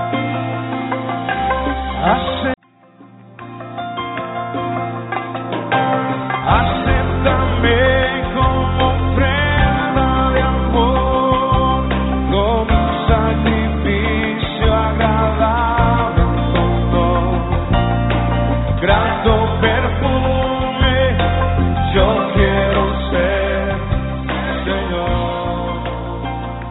The calling to be a Christian is a more serious calling that the church in Kenya has known. Mwito huu wa kukuwa Mkristo ni mwito wa kumaanisha sana kuliko vile kanisa la Kenya limeufahamu. It's a very serious calling. It's a complete death. Ni mwito wa kumaanisha sana, ni kifo kikamilifu. It is death. Ni kifo. To be called into being a Christian, that means you're being called to die. Kuitwa kukuwa Mkristo, hiyo inamaanisha unaitwa kufa. Die with Christ, resurrect with Christ. Ufe na Kristo, ufufuke pamoja na Kristo. And baptism is a symbolic, is a physical representation of that death and resurrection with Christ. Na ubatizo ni ishara, ni kiashirio cha kile kifo ndani ya Kristo na kufufuka pamoja naye tena. Now I'm very surprised that the church in Kenya does not even baptize at times. Sasa ninashangaa kwamba hata kanisa la Kenya halibatizi tena. Baptism is part of that process I'm talking about. Ubatizo ni sehemu ya ile hatua ambayo nanena kuhusu. And the church in Kenya has not baptized. Na kanisa hapa Kenya halijabatiza. And yet baptism is a physical representation of that death and resurrection. Na ili hali ubatizo ni onyesho la kiasili kuhusiana na hicho kifo na kufufuka. It's a holy calling. God is calling you to resurrect. Ni mwito mtakatifu. Bwana anakuita ufufuke. That's why the Bible tells you. Ndio sababu Biblia inakwambia that we rely on the promise of He that raised Christ from the dead and will raise us from the dead. You see? Kwamba tunategemea ile ahadi ya yeye yule aliyemfufua Kristo kutoka kwa wafu, nasi pia atatufufua kutoka kwa wafu. Waona? But let's look at what He does with your heart. Lakini hebu tuone kile ambacho anafanyia moyo wako. And He says from 26, I'll give you a new heart and put a new spirit in you. Na anasema tangia mstari wa 26, nami nitawapa moyo mpya na kuweka ndani yenu roho mpya. That's in your heart. Hallelujah. I'll remove from you your heart of stone. Yani katika moyo wako, yani ataondoa ule moyo wako mgumu wa jiwe. Why does He say heart of stone? Let's focus on this today. Ni kwa nini anasema moyo huu wa jiwe? Hebu tazame hapa leo hii. This is a very basic teaching today. Haya ni mafunzo ya kimsingi sana leo hii. Why? Kwa nini? Why is it important for God that you have this teaching? Kwa nini ni muhimu sana kwa Mungu kwamba mpokee mafundisho haya? Because it's time to shift positions as Christians. Kwa sababu ni wakati wa kupata nafasi nyingine kama Wakristo. To polish up and be refined. Kutakaswa na kusafishwa. Why does He say the heart of stone? Ni kwa nini anasema moyo wa mawe? Because the heart that you had in the world, kwa sababu moyo uliokuwa nao katika dunia, is a heart that is impeding the works of the Holy Spirit. It blocks the work of the Holy Spirit. Ni moyo ambao unazuilia kazi za Roho Mtakatifu, moyo ambao hauwezi kuruhusu kazi ya Roho Mtakatifu iendelee. I want to ask you today. Nataka nikuulize leo. If you ever go outside in the world, ikiwa wewe unawahi enda kule nje duniani, and you find that a Christian, for example, comes to you and says, "Oh, sister, can you pray with me?" Na unapata kwa mfano dada anakuja na kwambia, dada tafadhali omba pamoja nami. And then you act in a way as in blocking Christ from using you. Alafu kauliza kwa njia kana kwamba unazuilia Kristo asikutumie to touch their lives, kuguza maisha yao. Listen to me, you have not been changed. You still have the heart of stone. Nisikilize, haujabadilishwa, ungali uko na ule moyo wa jiwe. Only the Holy Spirit and the process of processing can break down that heart of stone and give you a heart of flesh. Ni Roho Mtakatifu peke yake na ile hatua ya usafisho inaweza kuvunja moyo huyu wa mawe kisha akupatie moyo wa roho. Why does He call it a heart of stone? Kwa nini anaita moyo wa mawe? Because the Holy Spirit cannot pierce through. Kwa sababu Roho Mtakatifu hawezi kupenyeza. The word of God cannot pierce through the heart of stone. Neno la Bwana haliwezi kupenyeza moyo huu wa mawe. That heart is resistant to the works of God. Huu moyo unapinga kazi za Mungu. What do you see the church in Kenya looking like? Unaona kanisa la Kenya linakaa vipi leo hii? For example, when the church does not want people to repent, kwa mfano wakati kanisa halitaki watu watubu, then that heart is a heart of stone. Basi huo moyo ni moyo wa jiwe. That church is still retaining a heart of stone from the world. Hilo kanisa lingali liko na moyo wa mawe kutoka duniani. A heart that is not of Christ, a heart that cannot be used by God. Moyo usio wa Kristo, moyo usioweza kutumika kwake Mungu. If you find that every time Ikiwa utapata kwamba kila wakati you are resistant to the move of the Holy Spirit, unapinga mtembeo wa Roho Mtakatifu, you are resistant to things of God, unapinga mambo ya Mungu, as in, there are many excuses, self-interest, kana kwamba kuna visababu vingi na faida za kibinafsi, personal interest, faida za kipekee, privacy. The devil brings them in many ways. ubinafsi, shetani anaileta katika njia mingi. Then you have not been born again. You are not yet born again. You need to receive Jesus again. Basi unajua kwamba haujaokoka, haujazaliwa mara ya pili, itakubidi umpokee Yesu uokoke uzaliwe mara ya pili. You understand me? Je, unanielewa? I want you to understand that there is a heart of stone Ninataka uelewe kwamba kuna moyo wa mawe that can resist the works of God, ambao unaweza kupinga kazi za Mungu, that can actually not only resist, also be offensive to the works of God. ambayo kwa hakika sio tu kuzuia peke yake, bali unaweza kukwaza kazi za Mungu. Our program was not aired on TV, but I saw that some BBC programs were running, very highly paid probably. Kipindi chetu hakikuletwa kwa matangazo ya moja kwa moja katika runinga, na nikaona kwamba kulikuwa na ratiba zingine za BBC ambazo zilikuwa zinaendelezwa, labda kwa sababu walikuwa wamezigharimia kwa pesa mingi. And I began to understand, Lord, didn't you have a Christian there, you see? Nikaanza kuwaza, je, Bwana, yawezekana ni kwa sababu hakukuwa na Mkristo pale? And you begin to understand that the heart is a heart of stone. And he made me hear a conversation that was going on about our program. Na unaanza kusikia kwamba huu moyo ni moyo wa jiwe, na akanifanya nikaanza kuelewa, nikasikia mazungumzo ambayo yalikuwa yanaendelea kuhusu kipindi hicho chetu. He made me hear a conversation, high level conversation, phone calls were taking place. Akanisababisha nisikie mazungumzo ya kiwango cha juu, ambapo walikuwa wanawasiliana kupitia kwa simu About the program, about us, about the ministry I'm talking about. kuhusiana nasi, kuhusiana na hicho kipindi, kuhusiana na huduma hii, Holiness and repentance. huduma hii ya toba na utakatifu. That means that church, those ministers that were talking, Hiyo inamaanisha hilo kanisa, hao wahuduma ambao walikuwa wananena, actually are still retaining the heart of stone. hakika wangali wako na moyo wa jiwe. God cannot use that heart. Bwana hawezi kutumia moyo huo. You have to be completely broken. When he says, I'll break you Itabidi uwe umevunjika kikamilifu. Wakati anasema nitakuvunja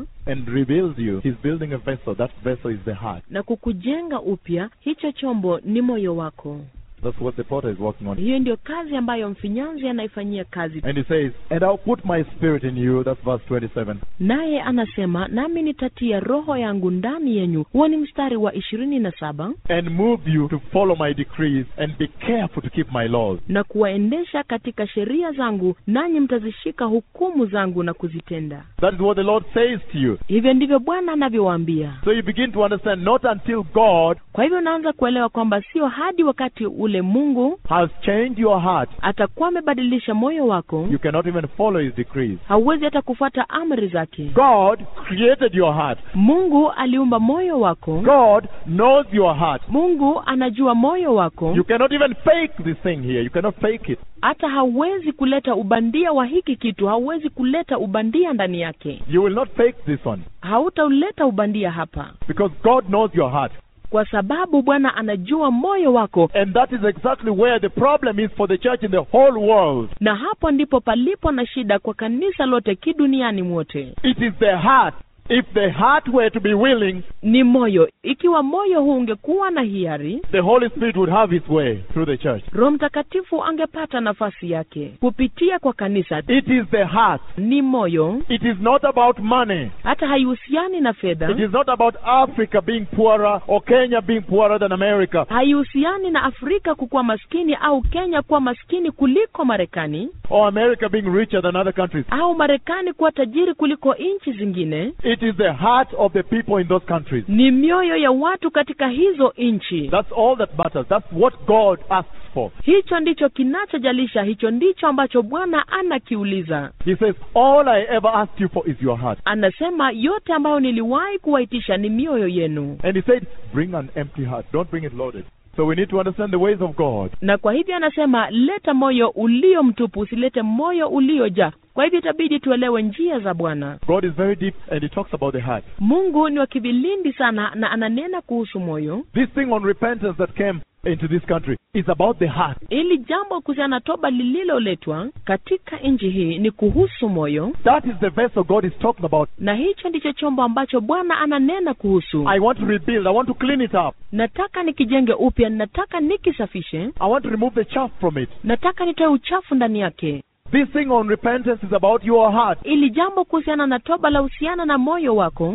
The altar of the Lord which is defiled is about your heart. Madhabahu ya Bwana ambayo yamenajisika yanahusiana na moyo wako. It is your heart that actually is defiled. Ni moyo wako kwa hakika ambao umenajisika. Actually, you have no right even to point a finger at somebody else. Kwa hakika hauna haki hata ya kukonyeza kidole kwa mtu mwingine. We don't have a right to point a finger. Oh, you see those ministers have defiled. No, the altar is the heart. Hakika hatuna haki ya kukonyeza vidole na kusema, wale watumishi wamenajisi madhabahu ya Bwana. Hapana, madhabahu ni moyo wako. That is the basic altar. Hiyo ndio madhabahu ya kimsingi ya maana kabisa. And I'm going to bring you will see how God comes and marks that heart and circumcises that heart. Na ninaenda kuwaleta, utaona jinsi Bwana anakuja na kuweka alama moyo ule, kisha anaupasha tohara. He marks that heart Anaweka alama moyo huo for himself kwa ajili yake. when he says, I shall come, Wakati anasema nitakuja, and I'll give you the vision he showed me when he took me into the throne room of God. na nitawapatia maono aliyonipatia wakati alinipeleka katika chumba cha enzi cha Mungu, And the cherubim on the right hand side as you face the throne na makerubi upande wa mkono wa kulia wakati unapoangalia mbele. crosses over and peels the chest of the Ark of the Covenant. Anavuka na kukifungua kifuniko kile cha sanduku la agano jipya, That represents the spiritual circumcision of your heart, you see. na hiyo inaashiria tohara ya kiroho ya moyo wako, waona? So this thing is about the heart. Kwa hivyo hili jambo la husiana na moyo wako. And if this church is to be a mature church, Na kama kanisa hili litakuwa kanisa lililokomaa, if this church is to be used by God, ikiwa kanisa hili linatumika na Mungu, then the heart of this church has to change from the heart of stone to a heart of flesh that can be pierced by the gospel. kwa hivyo itabidi moyo wa kanisa hili libadilishwe kutoka kwa moyo wa mawe hadi kwa moyo wa nyama ambao unaweza kupenyezwa na Injili. You see? Waona? And when your heart has become a heart of flesh, Na wakati moyo wako umekuwa moyo wa nyama, that heart is vulnerable to the scripture. huo moyo unakubaliana na maandiko. Every time the gospel hits that heart, it changes. Kila wakati Injili inapogonga moyo huo unabadilika. The heart of stone is resistant to the scripture, resistant to the gospel. Moyo wa jiwe unapinga maandiko, unapinga neno la Mungu. So now we are beginning to understand where the problem is. Actually, God is speaking to our heart. Kwa hakika Bwana ananena na mioyo yetu, You people now will grow to another level. kwamba nyinyi watu mtaenda kwa kiwango kingine. You see? Mwaona? And you begin to look at your hearts, examine your heart. Na unaanza kutazama moyo wako, kuchunguza moyo wako. Begin to clean up the impediment, the stumbling block Anza kusafisha ile uchafu, vikwazo in your heart and wash them away vilivyo katika moyo wako na kuviosha, so God can have his way. kwamba Bwana apate nafasi yake. And that process, somebody, Na hiyo hatua, ewe mtu, let me tell you that process. hebu niwaambie hatua hiyo. That process is a painful process. Hiyo hatua ni hatua ya uchungu. For God to break down that heart of stone Kwa Mungu kuvunjavunja ule moyo wa mawe and replace it with a heart of flesh and fill it with the Holy Spirit. na kuweza kuiweka badala yake moyo wa nyama na kujaza na Roho Mtakatifu, You have changed identity. kwa hakika umebadilisha utambulisho. It's a new process. Ni hatua mpya. Let me tell you one thing. If you are still in the same ways Hebu niwaambie kitu kimoja, ikiwa ungali katika zile njia zile zile you had when you were in the world, ulizokuwa nazo ulipokuwa duniani, then you have not received Christ. basi haujampokea Kristo. Your heart has not changed. Moyo wako haujabadilika, Because when your heart changes, all your ways will change. maana moyo wako unapobadilika, njia zako zote zitabadilika Because of the Holy Spirit. kwa sababu ya Roho Mtakatifu. Let's read another scripture here, somebody. Just to emphasize that before we move on. Ezekiel chapter 11, verse 19. Let's see what it says. It says the same thing. Hebu tuweze kusoma andiko lingine hapa ili tusisitize tu hayo. Ezekieli 11 mstari ni wa 19. Inasema jambo lile lile, And I'll bring you to a place of spiritual circumcision of your heart. na nitawaleta katika mahali pa tohara ya kiroho ya moyo wako. And that's very critical. Na hiyo ni ya muhimu sana. Spiritual circumcision of your heart. Tohara ya kiroho ya moyo wako. Again, I'm saying Ezekiel. Thank you, Jesus. Tena ninasema Ezekieli, asante Yesu. Let's just start from 18 so you understand the gravity of this issue. Hebu tuanze mstari wa 18 hivi kwamba upate kuelewa uzito wa swala hili. And this is what he says. they will return to it and remove all its vile images, the idolatry. Hivi ndivyo anavyosema, nao watafika huko, nao wataondolea mbali vitu vyake vyote vichukizavyo, yani sanamu. By the way, idolatry is one of the biggest sins you can ever commit. Hata hivyo, kuabudu sanamu ni mojawapo wa dhambi kubwa kabisa ambao unaweza kutenda. And sexual immorality. Na dhambi ya ngono na uasherati. God says, flee from them. Flee. You see? Run away. Look at that. Bwana anasema itoroke, itoroke, kimbia. Unaona hivyo? He says, they will return to it and remove all its vile images and detestable idols. Anasema nao watafika huko, nao wataondolea mbali vitu vyake vyote vichukizavyo na machukizo yake yote. I will put a new spirit in them, and I will remove from them their hearts of stone and give them a heart of flesh. You see? And they will follow my decrees and be careful to keep my laws. Hallelujah. Nami nitawapa moyo wangu, nami nitatia roho mpya ndani yao, nami nitauondoa moyo wa kijiwe katika miili yao, nami nitawapa moyo wa nyama. Hallelujah. And they'll become my people, and I'll become their God. Ili waende katika amri zangu na kuyashika maagizo yangu na kuyatenda, nao watakuwa watu wangu, nami nitakuwa Mungu wao. Now listen to that. Listen to me, saints, here. When God comes and changes your heart. Basi sikiliza hayo, sikiliza hapa ewe mpendwa, wakati Mungu anakuja na kubadilisha moyo wako. Now you begin to enter into what we call sonship. Sasa unaanza kuingia kwa kile ambacho tunaita uwana. Sonship. You enter into sonship. Uwana, unaingia katika uwana. Where he adopts you now. Now you become his people and he becomes your God. Ambapo anaweza kuwachukua, mnafanyika wana wake, naye anakuwa Mungu wenu. That is what this process is involving here. Sasa hiyo ndio hiyo hatua inahusisha. And then you begin to ask yourself, the children of God in Kenya. Halafu unaanza kujiuliza, je, wana wa Mungu hapa Kenya?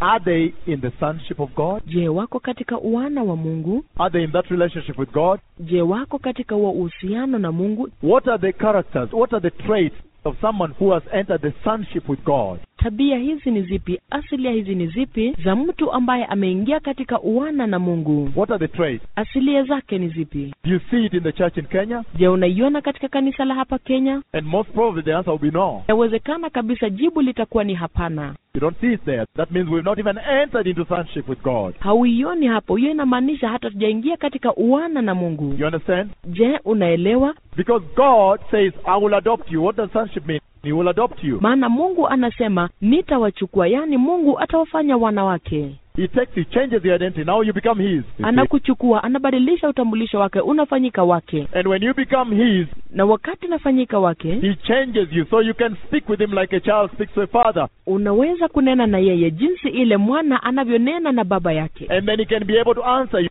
Na halafu ana uwezo wa kukujibu wewe. If you see a church, God is not answering prayer.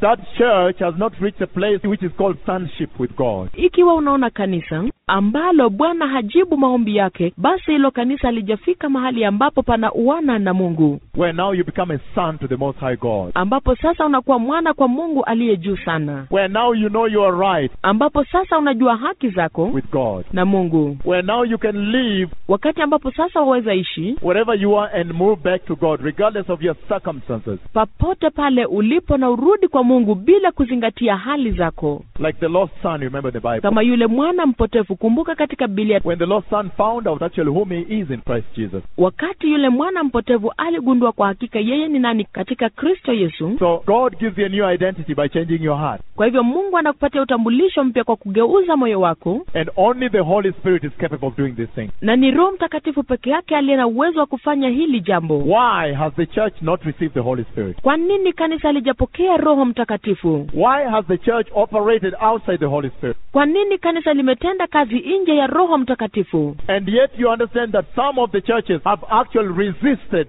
people that have the gifts of the Holy Spirit. Na ili hali unaanza kuelewa kwamba baadhi ya makanisa kwa hakika wamepinga baadhi ya watu ambao wanafanya kazi kwa vipawa hivi vya Roho Mtakatifu. They have killed them as in spiritual killing somebody. Wamewaua kwa mfano ule, yani kuua kwa kiroho. No. If you see visions, let's be careful. La, hapana. Kama unaona maono basi hebu tumakinike zaidi. If you hear voices, be careful. Kisikia sauti basi tumakinike zaidi. How can the Most High God speak with you and then you confuse it, or your pastor confuses it for an evil spirit speaking with you? Inawezekanaje Mungu aliye juu sana anene na wewe, alafu wewe au mchungaji wako aichanganyishe bila kupambanua kwamba roho chafu. The Most High God speaking with you, how can you confuse that one? Mungu aliye juu sana, unawezaje kujichanganya na hiyo sauti? So the church in Kenya, when you look at it, Kwa hivyo kanisa la hapa Kenya unapolitazama, that is a church that has not yet shifted position. It is still in Babylon, in the world there. hilo ni kanisa ambalo halijabadilisha nafasi, lingali Babilonia, lingali kule duniani. Because that church has not yet brought the children of God Kwa sababu hilo kanisa bado halijaleta hawa wana wa Mungu into sonship. katika uwana. And these are things it's talking about. Let's read more scripture, somebody here. Na haya ndio mambo anayonena kuhusu. Hebu tusome maandiko zaidi, ewe mtu. Let's read again the book of Ezekiel 18, Hebu tusome tena kitabu cha Ezekieli 18, chapter 18, verses 30 to 32. Ezekieli 18 mstari wa 30 na 32. I'm still talking about the heart. Ningali nanena kuhusu moyo. I'm talking about your heart. Nanena kuhusu moyo wako. And I'll take it later to another level when he marks your heart. Baadaye nitakupeleka kwa viwango vingine ambapo anaweka alama katika moyo wako. 31 he says, Anasema 31, rid yourselves of the offenses you have committed tupiliani mbali nanyi makosa yenu yote mlioyakosa, and get a new heart. na jifanyieni moyo mpya. That is 31. Hiyo ni 31. He says, rid yourselves of the offenses you have committed and get a new heart and a new spirit. For I take no pleasure in the death of anyone, declares the Lord Almighty. Tupiliani mbali nanyi makosa yenu yote mlioyakosa, jifanyieni moyo mpya na roho mpya. Mbona mnataka kufa, enyi nyumba ya Israeli? Maana mimi sikufurahia kufa kwake afaye, asema Bwana wa majeshi. Look at what he says. Repent and live. Tazama anavyosema, anasema basi gairini mkaishi. Now, part of the process, someone listen to me today. Sasa baadhi ya hii hatua, mtu nisikize leo hii, Part of the process of God processing you, baadhi ya ile hatua ya Mungu kukutengeza, and I believe all of us are in that process where we want to be processed by God to the finishing line. na ninaamini kwamba kila mmoja wetu tuko katika ile hatua ambao tungalipenda Mungu atuchonge, atufikishe katika ile sehemu ya mwisho kabisa ya kuchongwa, So we become perfect bride, the perfect bride of Christ. hivi kwamba tuwe biharusi aliyekamilika, biharusi mkamilifu wa Kristo. Remember, the perfect bride of Christ is spotless, Kumbuka, biharusi mkamilifu wa Kristo hana doa, has no spot. And since the Bible says that perfect bride will be spotless, we'd rather move towards there. hana mawa. Na kwa sababu Biblia inasema biharusi mkamilifu wa Kristo hana wa lolote, basi afadhali tusonge pale, Because that means God will fulfill to the letter kwa sababu hiyo inamaanisha Bwana atatimiliza kikamilifu everything about the Bible. kila kitu kuhusiana na Biblia. The perfect bride of Christ Biharusi mkamilifu wa Kristo is completely spotless. hana doa lolote kabisa. So in other words, he's telling you, Kwa hivyo kwa maneno mengine anakuambia repentance. Repentance is critical. toba ni ya muhimu sana. When the blood of Jesus comes and washes you, the blood of Jesus is the spiritual embodiment of repentance. Wakati ule damu ya Yesu inakuja na kukuosha, hii damu ya Yesu ndiyo mwili mpya ambao unakuja wa kiroho katika toba. Wash my heart. He said, rid yourselves of the offenses. Osha moyo wangu, anasema tupilieni mbali makosa yenu yote, Get rid of those sins wachaneni na hizo dhambi zote by repenting. kwa kutubu. And what is the meaning of repentance, somebody? Na maana ya toba ni nini, ewe mtu? I gave you that in Hebrews chapter 10, verses 26-31. Niliwapatia hiyo kitambo katika waraka wa Ibrania 10:26 hadi 31. Hebrews 6, verses 4-6. 2 Peter chapter 2, verses 19-22. Waraka wa Ibrania 6 mstari wa 4 hadi wa 6, Petero wa pili mlango ni wa pili 19 hadi 22. He says, you cannot go back to the world. That is the true meaning of repentance, somebody. Anasema hauwezi rudi tena katika dunia. Hiyo ndio maana kamili ya toba, ewe mtu. The church has not been mature because the church has not received the Holy Spirit of God. Kanisa halijakuwa limekomaa kwa sababu kanisa halijampokea Roho Mtakatifu wa Mungu. Why has the church not received the Holy Spirit of God? Ni kwa nini kanisa halijapokea Roho Mtakatifu wa Mungu? Because the church Kwa sababu kanisa has not taught true repentance. halijafundisha toba ya ukweli. Why? Kwa nini? The church has told you can come and go many times as you wish. Kanisa limefundisha kwamba unaweza kukuja na kurudi tena mara mingi jinsi upendavyo. No, the Bible says you cannot. La, Biblia inasema hauwezi. The Bible says you cannot come and go. Biblia inasema hauwezi kukuja na tena kurudi tena. The church has said there's so much grace. Kanisa limesema kuna neema nyingi sana. There's so much love. Kuna upendo mwingi sana, But under that love lakini katika upendo huo is the blood of Jesus, imo damu ya Yesu, the judgment of God against sin. hukumu wa Bwana kinyume au dhidi ya dhambi. Under that love is very strong. Katika upendo huo ni wa udhabiti sana. That kind of love is very strong. Hiyo aina ya upendo ni ya udhabiti mno. He gave Jesus, and he turned his face away as they butchered him. Akampeana Yesu na akageuza uso wake kando naye wakati alikuwa anachinjwa. He didn't want to look. He said his wrath would have destroyed the earth. He looked away. Akasema hataki kuangalia, hasira zake zingeharibu dunia yote. Akaangalia kando. So the church has not taught true repentance. Kwa hivyo kanisa halijafunza toba ya ukweli. Look at that. He said, I'll give you a new heart. I'll put a new spirit. Tazama hivi, anasema nitawapatia moyo mpya, nitampa roho mpya. So he says, repent and live. Kwa hivyo anasema tubuni mkaishi. That means repentance, this process I'm talking about here. Hiyo inamaanisha toba ndio hii mtindo au hatua hii ambayo nanena kuhusu hapa. Now, what kind of repentance are we talking here? Repentance where you come, you cannot go back. Na sasa tunanena kuhusu toba ya aina gani hapa? Toba ambapo unakuja na hauwezi kurudi nyuma tena. The Bible tells me in 2 Peter that I gave you, chapter 2. Biblia inaniambia katika ile waraka wa pili wa Petro niliowapatia, mlango wa pili, If you repented and went back like the church has taught you, ikiwa utatubu na kurudi tena jinsi kanisa limewafunza, your final condition is worse than it was in the beginning. hali yako ya hatimaye ya mwisho ni mbaya kuliko ilivyokuwa pale mwanzoni. That means you have taken the blood of Jesus, Hiyo inamaanisha umechukua damu ya Yesu, the ultimate sacrifice, the final sacrifice. dhabihu kamilifu, dhabihu ya mwisho kabisa. There is no other sacrifice. Hakuna tena dhabihu nyingine iliyobaki. And then wash your sins. Alafu uoshe dhambi yako. Then you've gone back to that part of the scripture, verse 22 of 2 Peter 2. Kisha umerudi tena pale kwa hiyo sehemu ya andiko katika waraka wa pili wa Petro mlango wa pili mstari wa 22. Says it's like a dog going back to eat his vomit.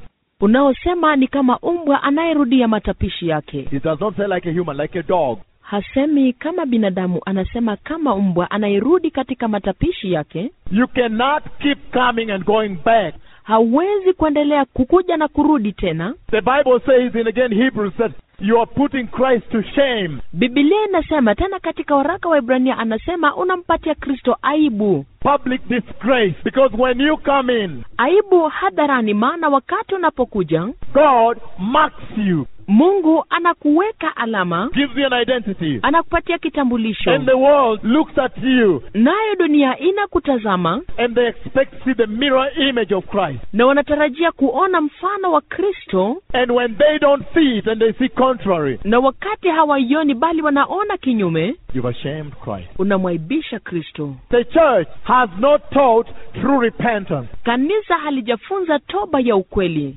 That's why many times Na ndio sababu wakati mwingi when you hold meetings, if you listen to my message that I preach, wakati tuna mikutano, ukisikiliza ujumbe ule ninaohubiri, Kenya, how did you repent? Kenya, mlitubu vipi? That's the message I preach at City Hall. Huo ndio ujumbe ambao nilihubiri pale katika City Hall. When you listen to that message, what do you find? Wakati unasikiza ujumbe ule unapata nini? They went there to do spiritual warfare. Walienda pale kufanya vita vya kiroho. They did not go to repent. Repentance is in the Bible, somebody. Hawakwenda pale kutubu. Kutubu kuko katika Biblia. You can find it there. What's wrong? Unaweza kuipata pale. Kasoro iwapi? If you are walking in the Holy Spirit, you will find it there. Ikiwa unatembea ndani ya Roho Mtakatifu, utaipata pale. Nehemiah chapter 10. Nehemia mlango wa 10. Nehemiah 8, Ezra 10. Nehemia mlango wa 8, Ezra mlango wa 10. Many, Josiah, Wengi, Yosia, they went and cried out to God. walienda wakamlilia mbele za Bwana.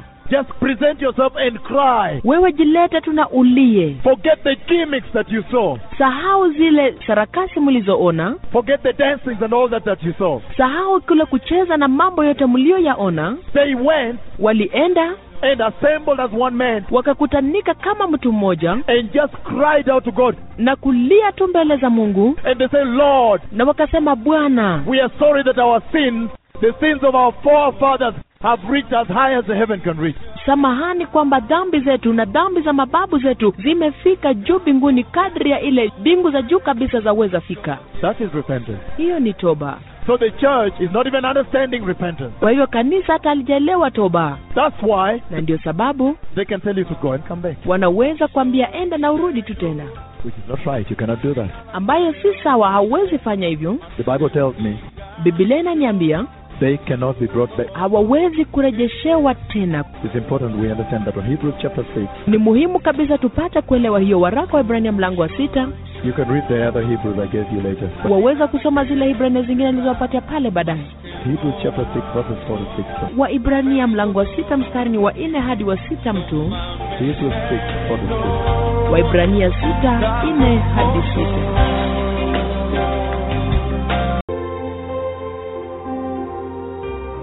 Precious people, if you are sitting there in your living room, that hotel room, a motel, or you are receiving this even by audio through some radio, someone is sending it to you by phone, whichever way, if you feel in your life that your salvation has not presented the hallmark,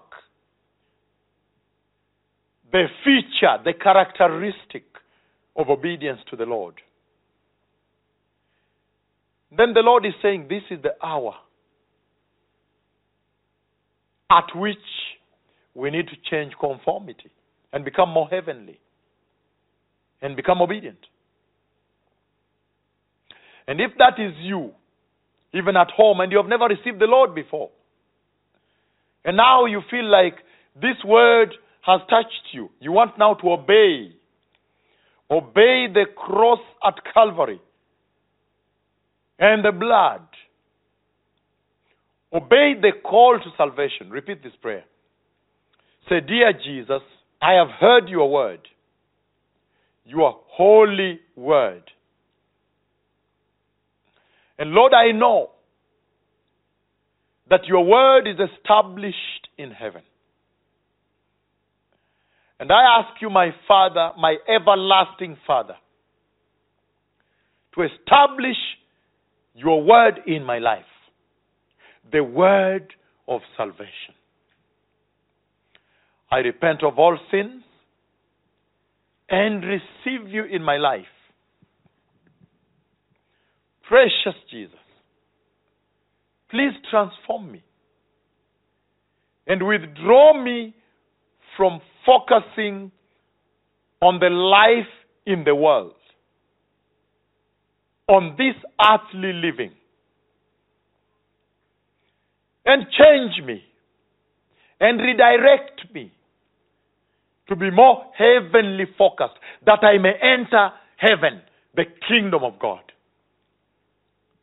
In the mighty name of Jesus, I am born again.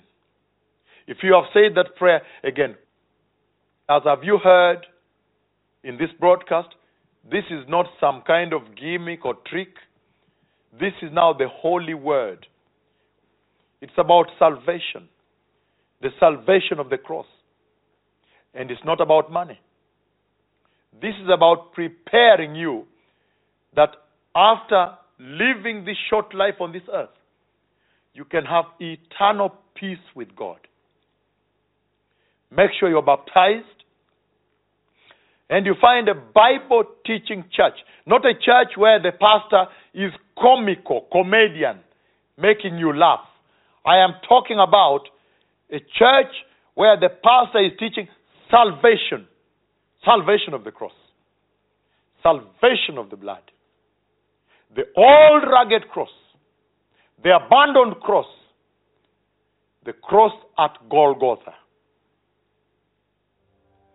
May the Lord bless you. Prepare the way. The Messiah is coming. Shalom. Toda rabah. Toda lahem. Amen.